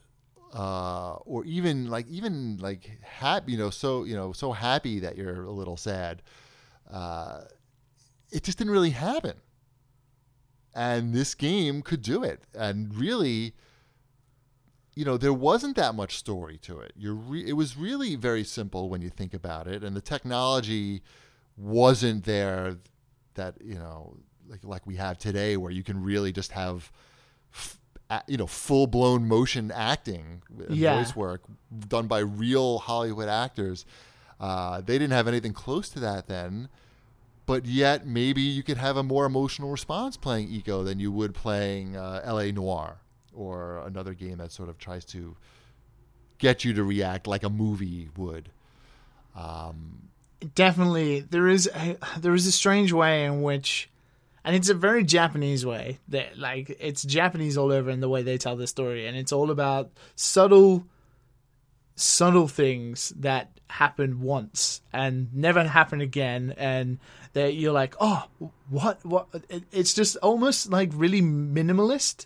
So when anything sort of dramatic happens, it's like, whoa, what? Like, I didn't expect that. Or just the way Ueda-san sort of tells a story through environments and weird gestures is just so very Japanese, and it's incredibly subtle. And it's also, in a way, it also fought against sort of other Japanese games which tried to have a very complex story that really, for somebody who wasn't going to go do some extra research, might be almost impossible to understand. And in which case, that would limit your response, your emotional response to the game and to the story. Ico sort of went in that other direction, saying, hey, you just look at the movement of these characters to define who they are, or the little noises that they might make when they, get hurt or scared. I think that really sort of affected me, because I remember being frustrated by, playing Final Fantasy games and having no idea what was going on. I mean, I couldn't barely keep track of the characters' names. Forget about following the actual story, which would unfold over, 80 hours. I mean, yeah. And here you had a game who was not like that at all. I mean, I don't remember this being a particularly long game. I remember getting stuck on some of the puzzles, which, made it longer, but it certainly wasn't. You weren't grinding in this game. And I really appreciated that, I think. And I still do. So let's skip forward a little bit. It is 2016, and it is November of 2016, and we are soon going to be seeing The Last Guardian. It's sort of, well, Shadow of the Colossus has appeared on this show quite a few times, for obvious reasons. And I've pretty much spoken about The Last Guardian almost every single time. But is The Last Guardian going to be something you're going to be sitting down with your wife to maybe sort of relive those memories of playing through Ico together? Yeah, I'm keeping my expectations really low. Like, I'm really just trying not to think about it. But yes, definitely. I don't even, I did get the free T-shirt at E3 last year, or this year. And I've been wearing it around, but I don't know that she's particularly aware that it's coming out this year. I don't think that she's been following it.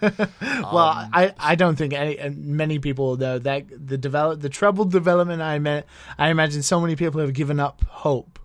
But yeah, I would say that we would definitely give that a shot, unless it gets absolutely savaged in the reviews. But I can't see that happening. That can't happen, right? Well, I can imagine it being behind the times technology wise. Yes, yes.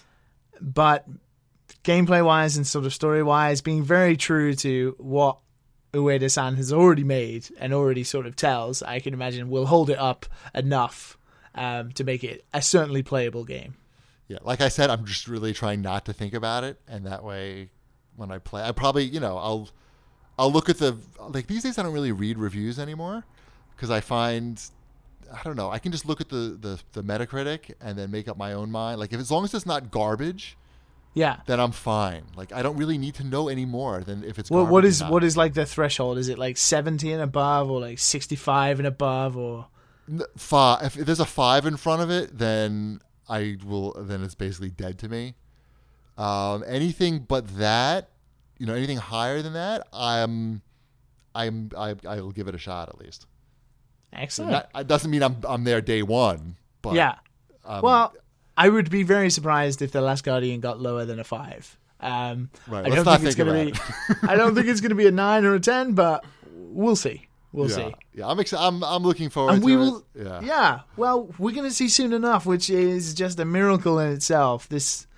What a strange year. Final Fantasy Versus 13, Final Fantasy 15, Last Guardian, just takes me back. It's good. It's a good year. Excellent. Games. Well, we're going to move on to a game that this year got a re-release, and a superb re-release for that, but was originally released all the way back in 2001, 2002. So let's move on to the next game, which is David's penultimate game. So let's listen to some excellent music, truly excellent music from the soundtrack to this game, and let's talk about it.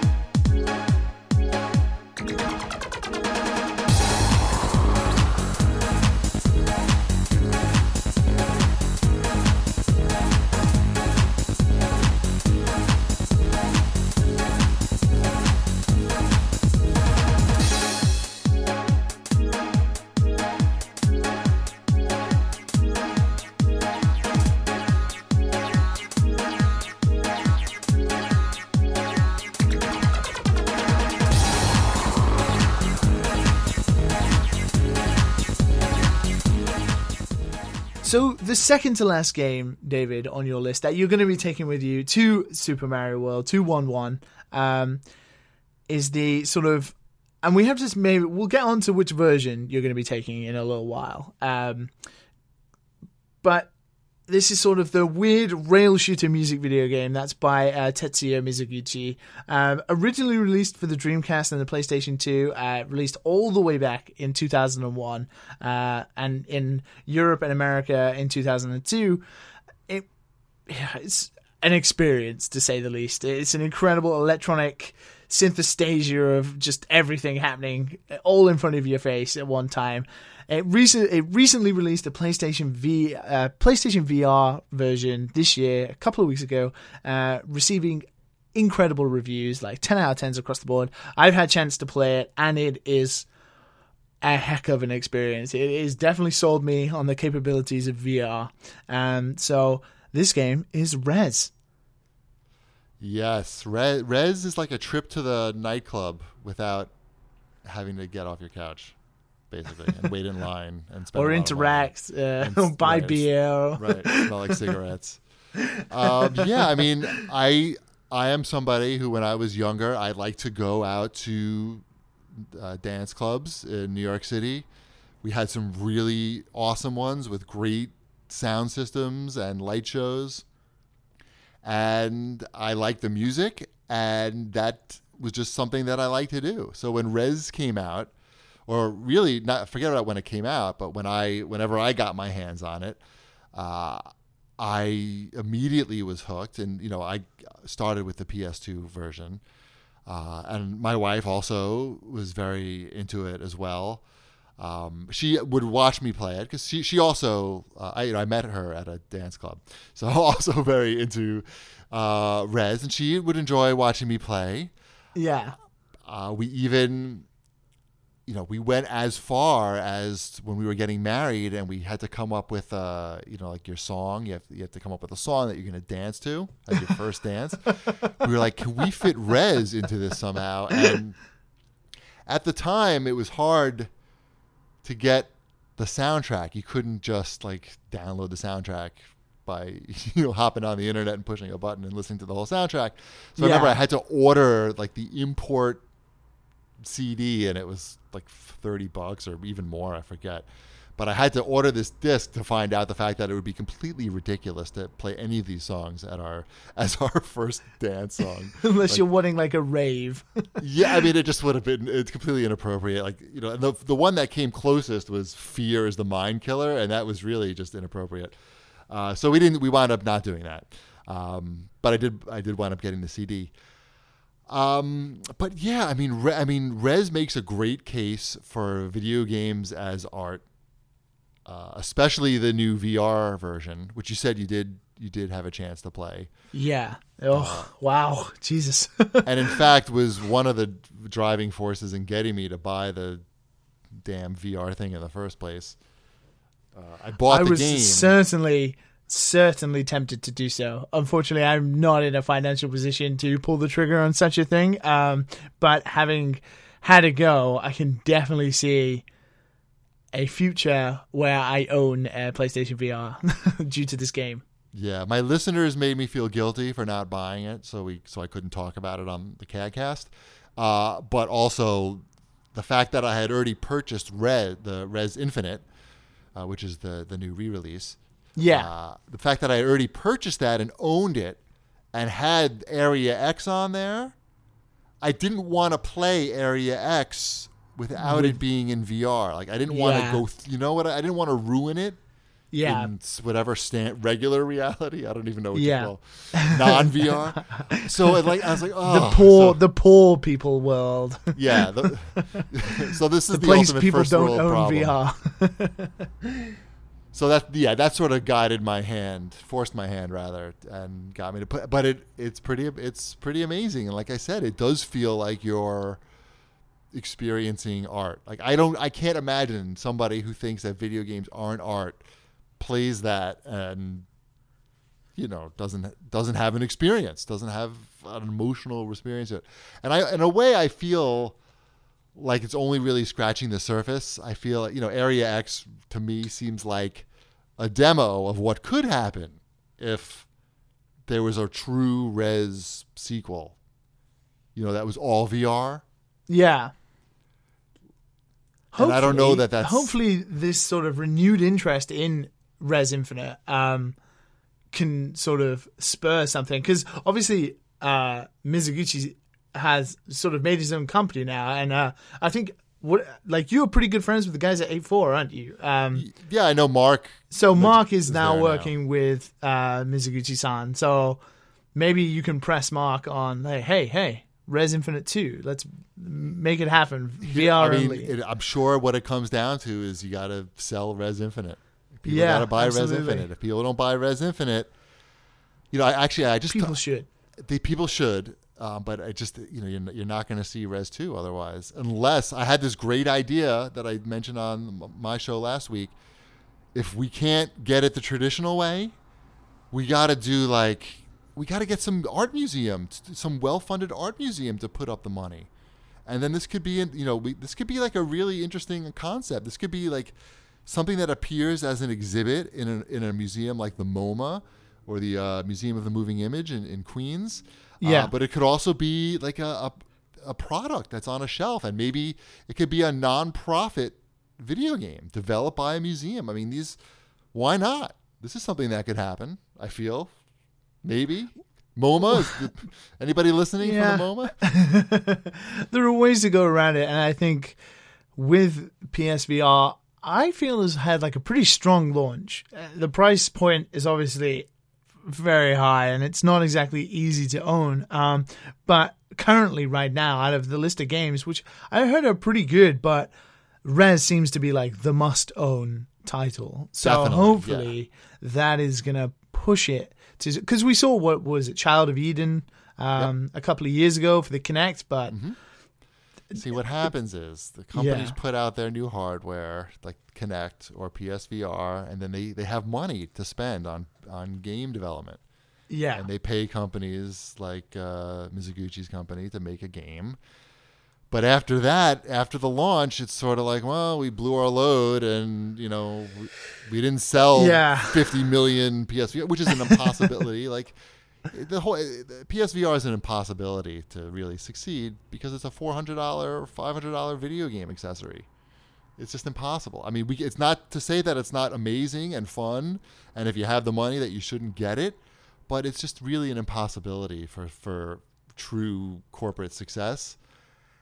And I feel like the longer we go before we hear that Rez 2 is happening is just a bad sign about the amount of games that are coming next year. Yeah. But well, it's weird because almost. Since I try and keep up with pretty much daily with whatever's being announced and stuff, but since the launch, there hasn't been an influx of people saying that they're working on PSVR games. It seems to have sort of flatlined a little bit now. It's just now all the stuff is. Obviously, it seems a lot more viable than the Kinect ever was, which was essentially just a piece of shit.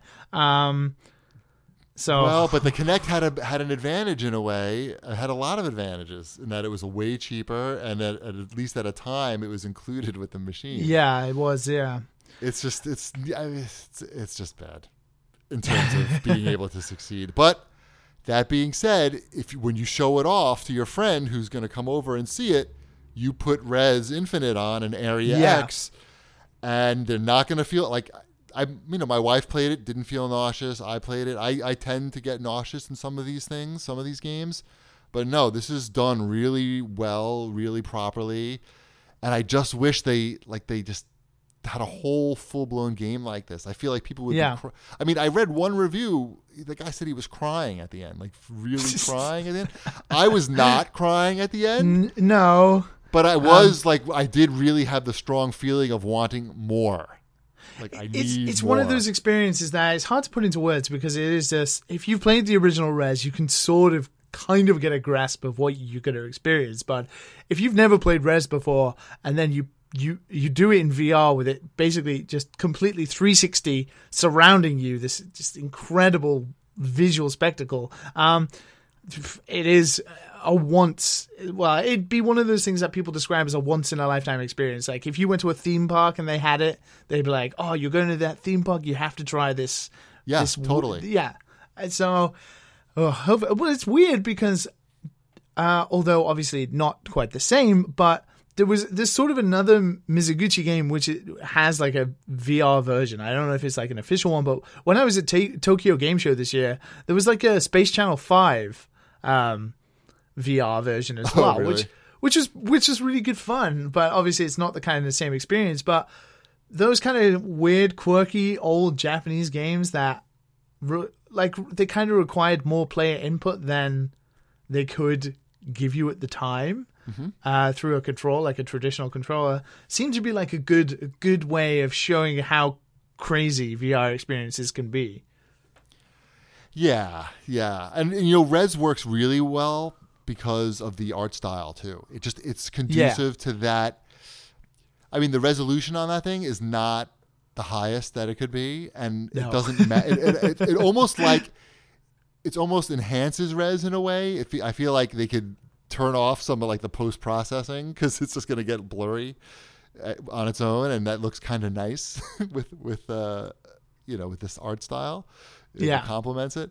I don't know. I just need more Rez. I'm taking Rez with me to this island. I'm taking Rez Infinite, the specific. Yeah, so you can have the VR headset. You can have the VR headset. I can have the VR. And you know what actually worked well that I was surprised? If you play the original levels you can play them in VR, but they're not made specifically for VR. And you use your head. You use your head to do all the aiming. It works perfectly. It does. The tracking is really good. It's almost easier than using the controller, I think. Maybe. It's weird because it only uses the PlayStation camera, which is not the best piece of technology. So right. So it's pretty good. I've only really tried it with the controller. I tried a little bit of the head tracking, but it does seem to be pretty good. But I found it much easier than the controller. The controller was confusing me, and then I switched to head, and it was. Well, it's that sort of natural thing, isn't it? Like, I see it on my right. I'm just going to sort of pop my head up to the right and or to the left, and sort of. It's weird. There's another. How many games do you have for your PSVR set? I have Thumper also, which is okay. There's no lack of games. Like when you go to the store, there's a lot of games on there to download. There is. It's not like one of those traditional dry releases where you have It's impressive. The latest port and a new IP. But there's one game I've heard a lot of people go on about being pretty good as well. Is it called Headmaster or something similar? That's the soccer one. Yeah, the soccer one. So like you are heading the ball, so that really uses the head tracking. But obviously, it gets a little bit more puzzle orientated as you go on. Like you have to head of the ball past like some balls are bombs, and you have to like I just had the demo. things. But I've heard like the technology behind it, like the head tracking works like exceptionally well. So it does feel like you're really, because of the weight of the VR, it feels like you're not heading thin air. You're actually sort of, maybe getting like a bit of contact onto it. So it did feel that way. It did feel like I could aim the ball when I was doing it. Yeah.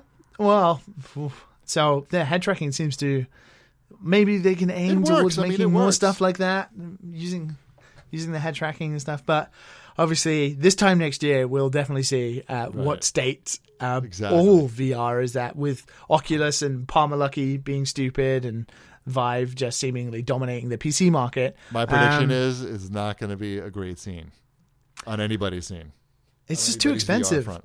Yeah, I mean, it's not time now. We're in the early adopter. We're in the phase now of people buying those leading edge Model D computers from South Korea.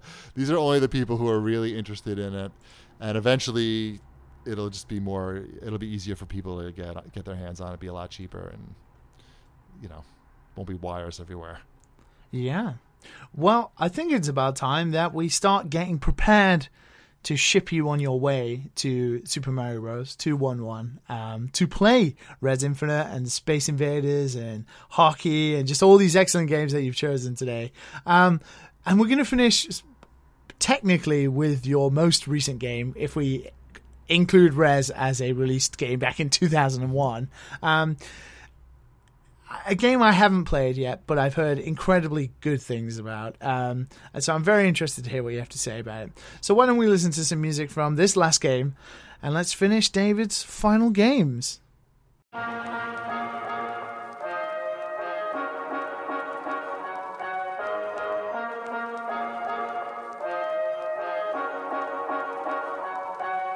Believe me, I could live without you, but I really don't want to. Believe me, I could love without you, but I really don't need to. 'Cause leaving is the hardest thing to do. But being left is hard, oh yes it's true. But try coming back. How do I get back to you, to you, to you? How can I get back to you?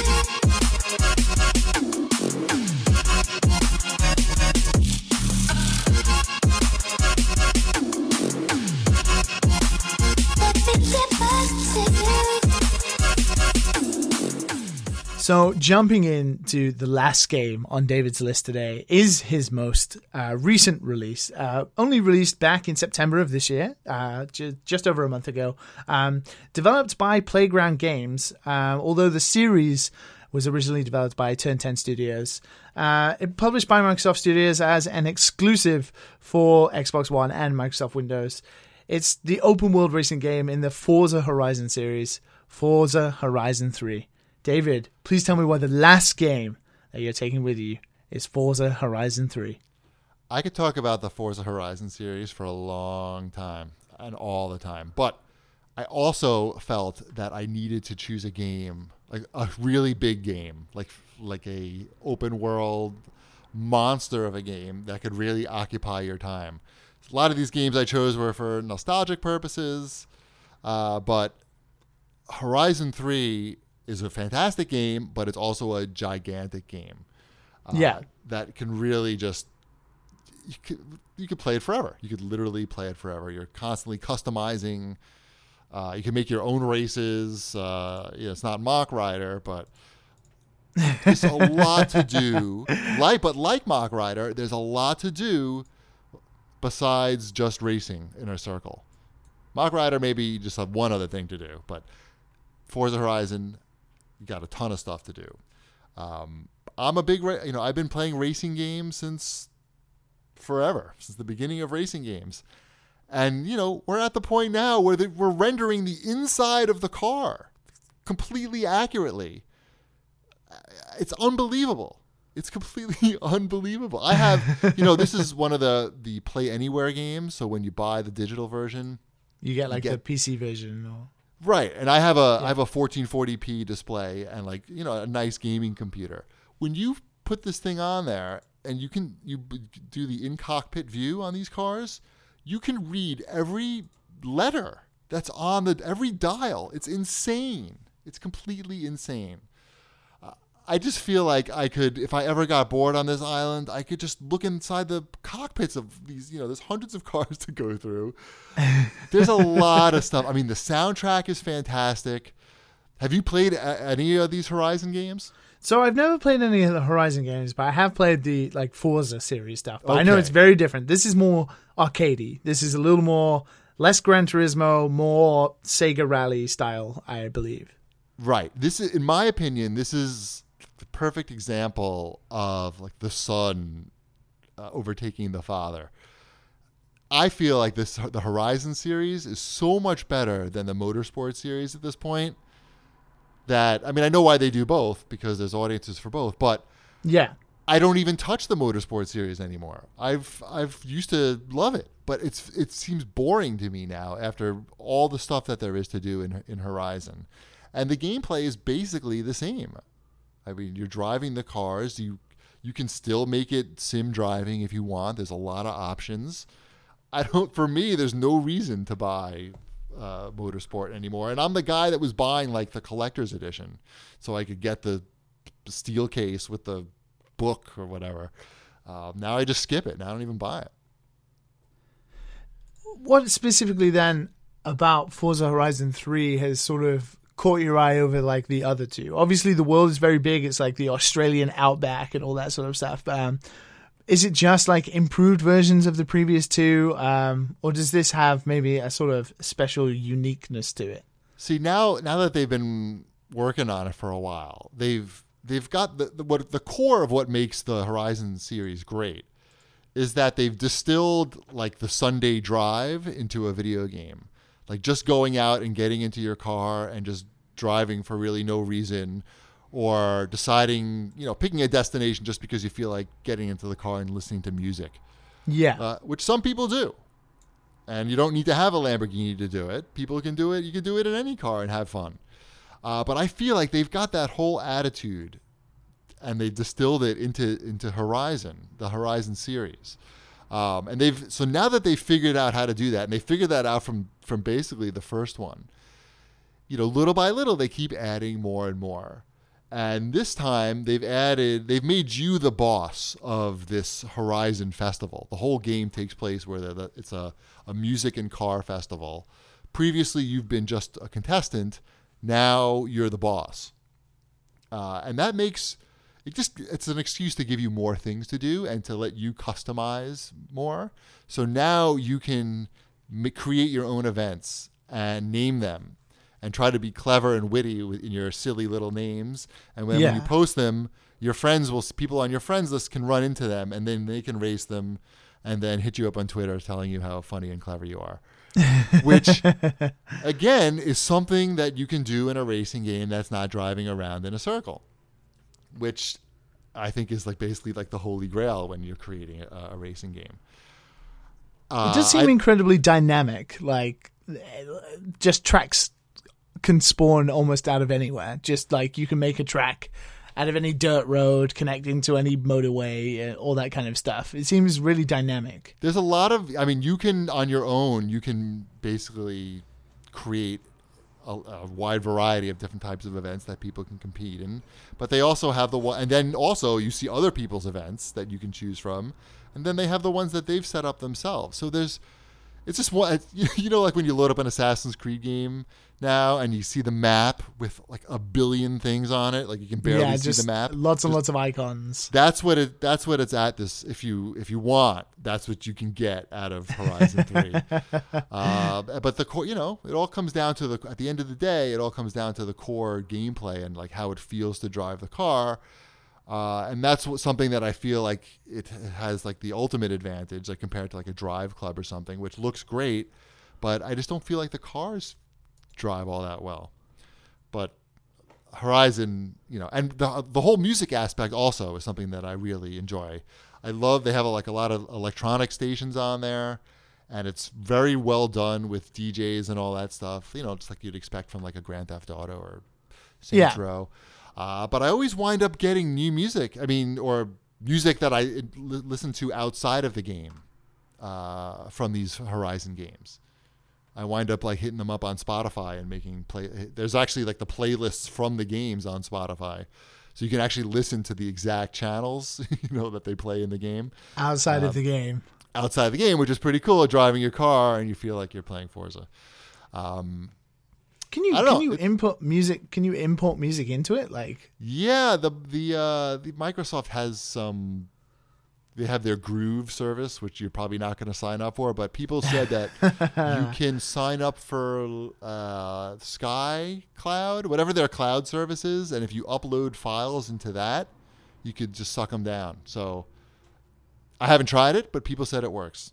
But there's so many songs in there. It's pretty good. But yes, it would be nice if you could have Spotify in there, and then they separate the DJ, because the DJ is giving you information in the game, like telling you to check out events and things, and calling you by your name this time, which is, you can select your real name in the game, which is first, which is always unnerving the first time you turn the game on, and you hear like the navigation in the car saying, "Hello, David." Yeah, and you're like, oh yeah, right, it knows my name. And also, like, my son loves this game. He's 9, and he can, it's pretty fun to be able to drive a Ferrari when you're 9. Yeah, absolutely. Listen to music. Oh, that's great. Well, I think that's a game that's going to last you a heck of a long time and provide you with some fun. I also thought with the drive-atar system, that maybe it'll starve off the sort of craziness. It might simulate the thought of other people being around you a little bit longer. It does that really well. And in fact, you mentioned what's different between the last one. So they have the drive-atars again, but now what they let you do, if you honk your horn at one of the drive-atars, which are, people on your friends list. Yeah. If you honk your horn at them, they'll follow you. So, and you can have and you can have a convoy, and it is really weird because you see, there's Wombat, and you honk your horn, and he gets behind you. Oh, there's Shipwreck, and then it's like, it's almost like you're really playing with somebody online. It feels like they are, but not. And yeah, you're right. You make a good point. I didn't actually think about that, but that could keep away the madness, perhaps. Yeah, I think you can sort of simulate having your buddies there, especially if it's that dynamic in the way it reacts to you as the player and they follow you and stuff. That definitely would add an element more of the humanity to it that might keep you from going mad a little bit longer. It's working in real life right now, actually. I get lonely during the day, and it's like a good example of like a little addition on a sequel game that seems like a throwaway add-on, but it actually makes a big difference to have your friends following you around that aren't really there. Well, I believe we've sort of come to the end of the show now, where we need to send you off to the place that you are going to be playing these games and staving off humanity for a bit longer by driving through the Australian outback with some fake drive-atar friends. But it's been an absolute pleasure having you on, David. It's been so incredible for me as quite a young gamer to talk through some of the sort of older games that we don't get on the show too often. So thank you so much for coming on the show today. My pleasure. So before I let you go, before I ship you off to your destiny as a 1-1 item, character, flag piece part, I have to ask you the same question I have to ask all my guests before they leave, which is, if you could choose any console, bearing in mind the back catalogue of that console, but no backwards compatibility, if you can choose any console, only one, to take with you, what console would it be? Oh, you're so evil. How evil are you? Right I know. I love it. Oh, boy. PC is not a console, right? PC is not allowed, my friend. You can emulate too much stuff on PCs these days. Right. I'm always trying to cheat. Have you noticed that? Yes, I have. It's horrible. We're gonna make sure we tie you down in Super Mario. Man, I gotta go. Oh man, can I go Xbox Scorpio? Yeah, no, I think we could do that. You 'Cause I won't can, get like- it yet. You can So- ship it to me, right? It's coming. We know it's coming. We know it's coming. We know Right. it's not going to be more. It's not going to be like overwhelmingly more spectacular than like a brand new console. But I think we can do that. I think you Okay. can have that. I can But, have some controversy as my finale here. Yeah, we just have to sort of find a way to put it in a like a bottle to send into the ocean to find you one day. I have a feeling you're going to need a really big bottle for that. Yeah, absolutely. Well, David, we have come to the end. So, for the wonderful listeners who have made it this far, please tell them where they can find you on the internet and what they should be checking out. Of course. If you're looking for video game deals, you want to go to cheapassgamer.com. If you'd like to get them on Twitter, just go to @videogamedeals. It's updated all day, a lot, by Thorban. He's awesome. And if you want to follow me personally on Twitter, I'm @CheapyD. Absolutely. And we have a podcast called the CADcast, which is on iTunes. You just search CADcast. Yes, definitely do. It's a really good podcast to listen to. Some really good fun. Yes. So once again, we have come to the end of Final Games. This has been episode 39. As always, you can find the show on iTunes. You can find it on SoundCloud. You can find it on Stitcher and Pocket Casts and Overcast and pretty much every podcast outlet there now. So many people listen to podcasts in so many various ways. It's hard to keep up for me now. But yeah, you can go to iTunes and you can rate and review the show if you enjoy it. It really does help. I'm sure, GPD, you can attest to how much iTunes reviews really do help. I stopped asking about 5 years ago. Not because it doesn't help, just because I just got tired of asking, and I'm sure people Yeah. got tired of hearing it. That's why I ask at the end and not at the beginning, because that would get annoying. Right. But yes, if you do enjoy the show and you don't mind and you don't find it annoying, please do go ahead and rate and review. It does help. But you can find me on Twitter @LiamBME, and you can also find the show at Final Games Show. And if for any reason you would like to email, as always, you can email finalgamespodcast@gmail.com. Thank you so much to David for coming on the show and sharing his 8 games with us today. And thank you so much for listening. I hope to see you again next week, and goodbye.